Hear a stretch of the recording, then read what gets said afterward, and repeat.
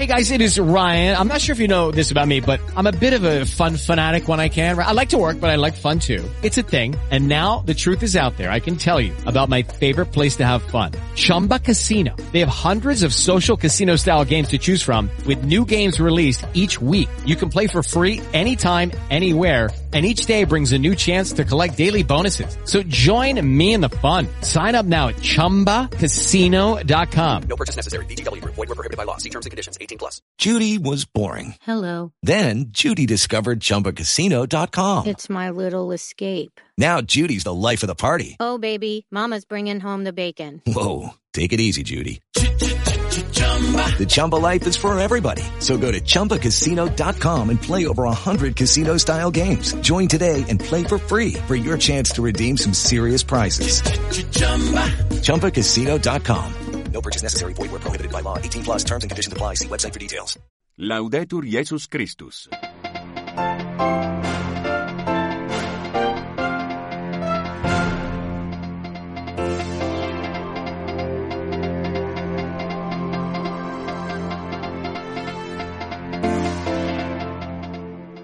Estimados oyentes de Radio Vaticano, Vatican News, estos son nuestros titulares de hoy, miércoles 1 de noviembre, 30ª semana del tiempo ordinario, día en el que la Iglesia celebra la solemnidad de todos los santos.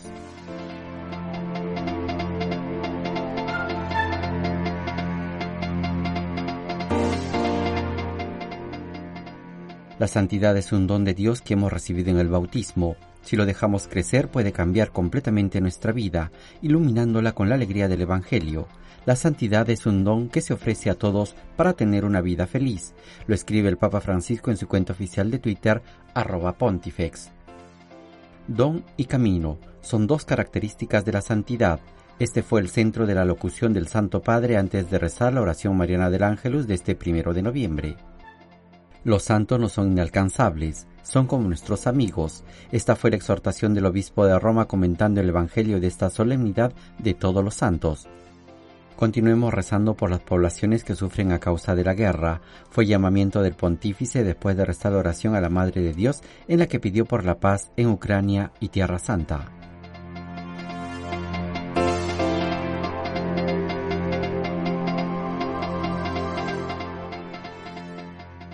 Desde la Ciudad del Vaticano reciba un cordial saludo de Renato Martínez a nombre de los demás integrantes de nuestra redacción.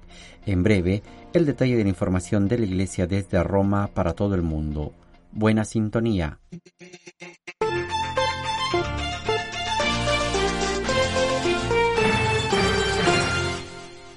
Y como anunciamos en titulares, en esta solemnidad de todos los santos, el Papa Francisco ha hablado de la santidad como don y camino que puede cambiar nuestras vidas siempre que se acoja con responsabilidad y esfuerzo, pues sólo así podremos, unidos por el amor de Dios, emprender el camino hacia la santidad. Asomado desde la ventana del Palacio Apostólico, el Papa Francisco, ante los miles de fieles y peregrinos reunidos en la Plaza de San Pedro, ha recordado que la santidad es un don de Dios, es decir, es un regalo que no se puede comprar.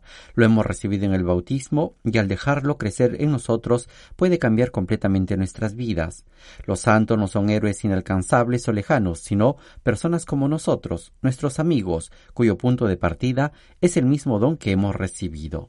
Pero también dijo que la santidad debe ser un don acogido con responsabilidad porque está llamado a dar una respuesta. Es una invitación a esforzarse para que no sea desperdiciado, y esta es la segunda característica de la santidad, el camino. La santidad es también un camino que hay que recorrer juntos, ayudándonos unos a otros, unidos a esos excelentes compañeros de ruta que son los santos. Escuchemos al Papa Francisco. Cari fratelli e sorelle, buongiorno. Queridos hermanos y hermanas, buenos días y buena fiesta. Hoy celebramos la solemnidad de todos los santos. A la luz de esta fiesta, detengámonos un poco para pensar en la santidad, en particular en dos de sus características de la verdadera santidad. Ella es un don, un regalo que no se puede comprar, y al mismo tiempo es un camino. Un don y un camino. Sobre todo un don. La santidad es un don de Dios que hemos recibido en el bautismo. Si lo dejamos crecer, puede cambiar completamente nuestra vida.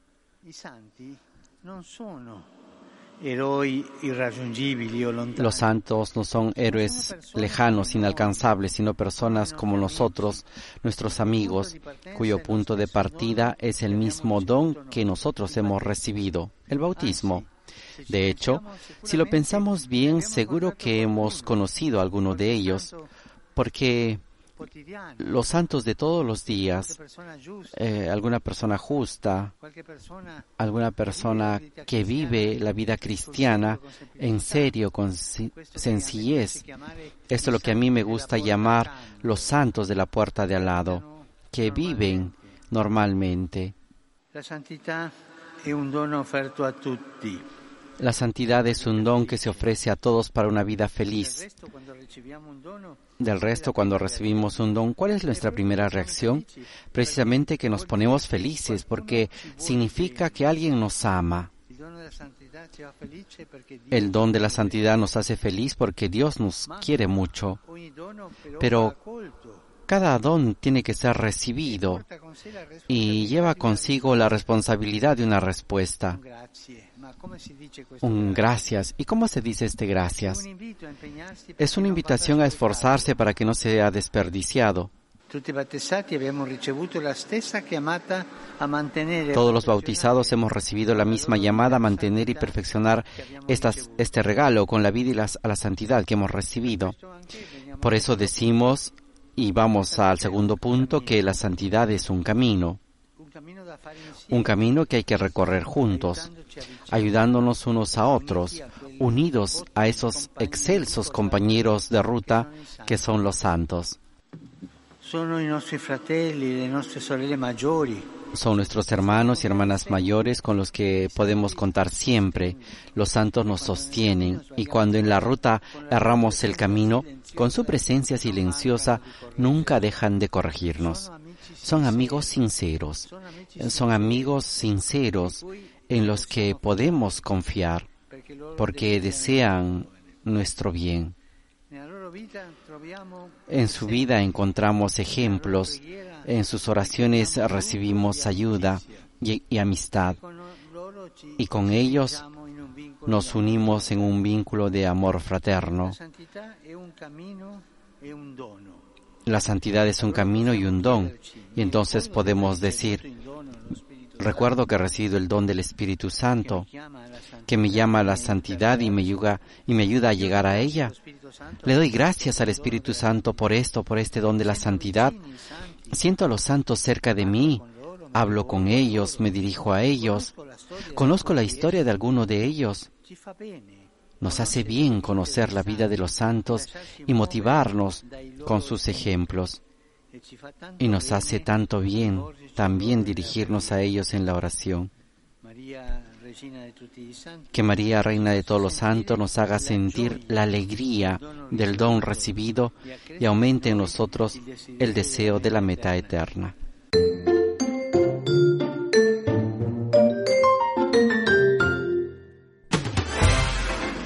¿Sabías que con tan solo un clic puedes recibir en tu correo electrónico las noticias más importantes sobre el Papa, la Santa Sede, la Iglesia en el mundo y la actualidad internacional? Inscríbete a nuestro boletín de noticias. Visita www.vaticannews.va y rellena el formulario. Solo te llevará unos segundos.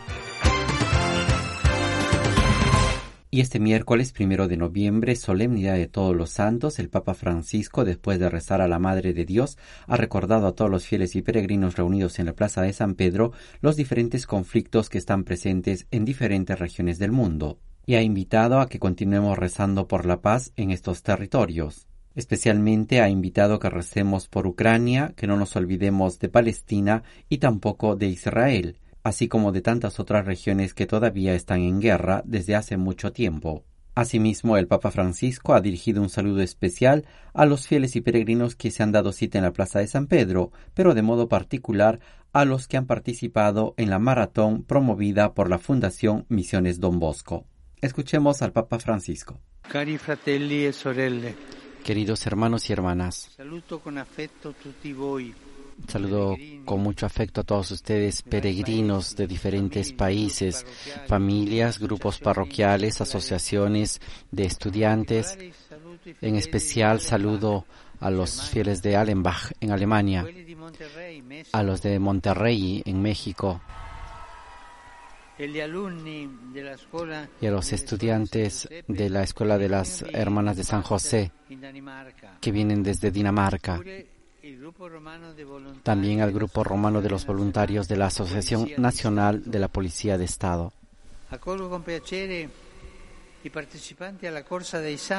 Saludo con gusto a los participantes en la Maratón de los Santos de la Asociación de Don Bosco en esta celebración de todos los santos. Gracias por su bonita iniciativa y por su presencia. El día de mañana por la tarde celebraré la Santa Misa en el Cementerio de los Caídos de Commonwealth, conmemorando a los caídos en la Segunda Guerra Mundial. Y continuemos rezando por las poblaciones que sufren a causa de las guerras de hoy. No olvidemos a la martirizada Ucrania, no olvidemos tampoco a Palestina, no olvidemos Israel, no nos olvidemos tantas otras regiones del mundo en la cual la guerra está todavía muy fuerte. A todos les deseo una buena fiesta en la compañía espiritual de los santos y por favor no se olviden de rezar por mí.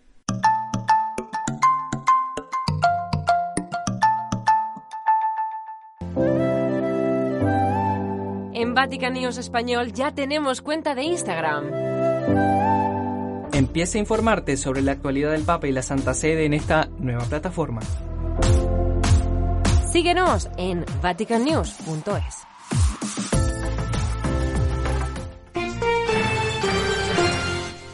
Y este miércoles 1 de noviembre el Papa Francisco ha hecho público la carta apostólica en forma de motu propio Ad Theologiam Providendam, con el cual renueva los estatutos de la Pontificia Academia de Teología.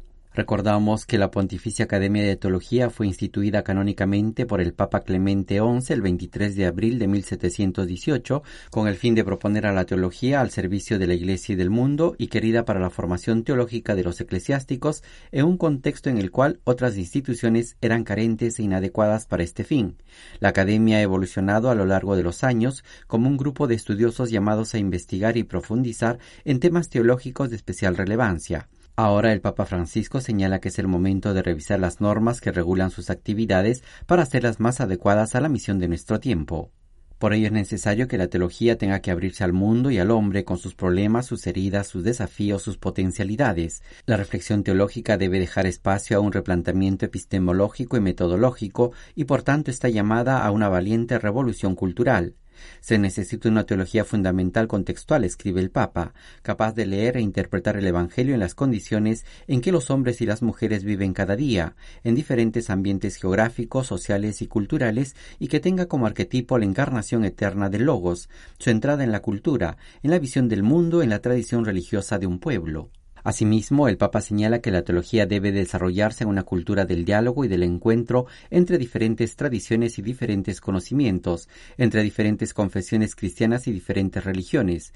Además, debe comprometerse abiertamente con todos, creyentes y no creyentes. Este es el enfoque de la transdisciplinariedad, especifica el Papa, que pensaba como la colocación y la fermentación de todo el conocimiento en el espacio de luz y de vida que ofrece la sabiduría que emana de la revelación de Dios. Por este motivo, la teología debe hacer uso de nuevas categorías desarrolladas por otros saberes para penetrar y comunicar las verdades de la fe y transmitir las enseñanzas de Jesús en los lenguajes actuales, con originalidad y conciencia crítica.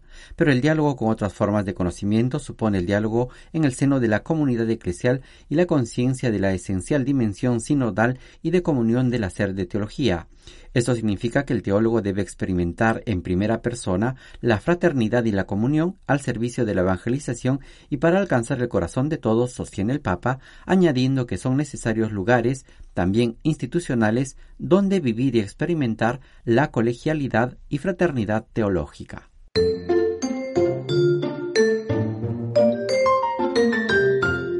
La la prefectura de la Casa Pontificia dio a conocer que el Papa Francisco celebrará la Santa Misa por todos los fieles difuntos el día 2 de noviembre en el Rome War Cemetery, es decir, en el monumento a los caídos situado en el barrio romano de Testacho, donde están los restos de los soldados de la Commonwealth que cayeron en Roma durante la Segunda Guerra Mundial. Asimismo, recordamos que cada año el Papa Francisco elige un lugar simbólico de dolor y memoria para la celebración del 2 de noviembre, como lo fueron el Cementerio Laurentino, el Cementerio Militar Francés, el Cementerio del Verano en Roma, el de Prima Porta, el Cementerio Americano de Nettuno.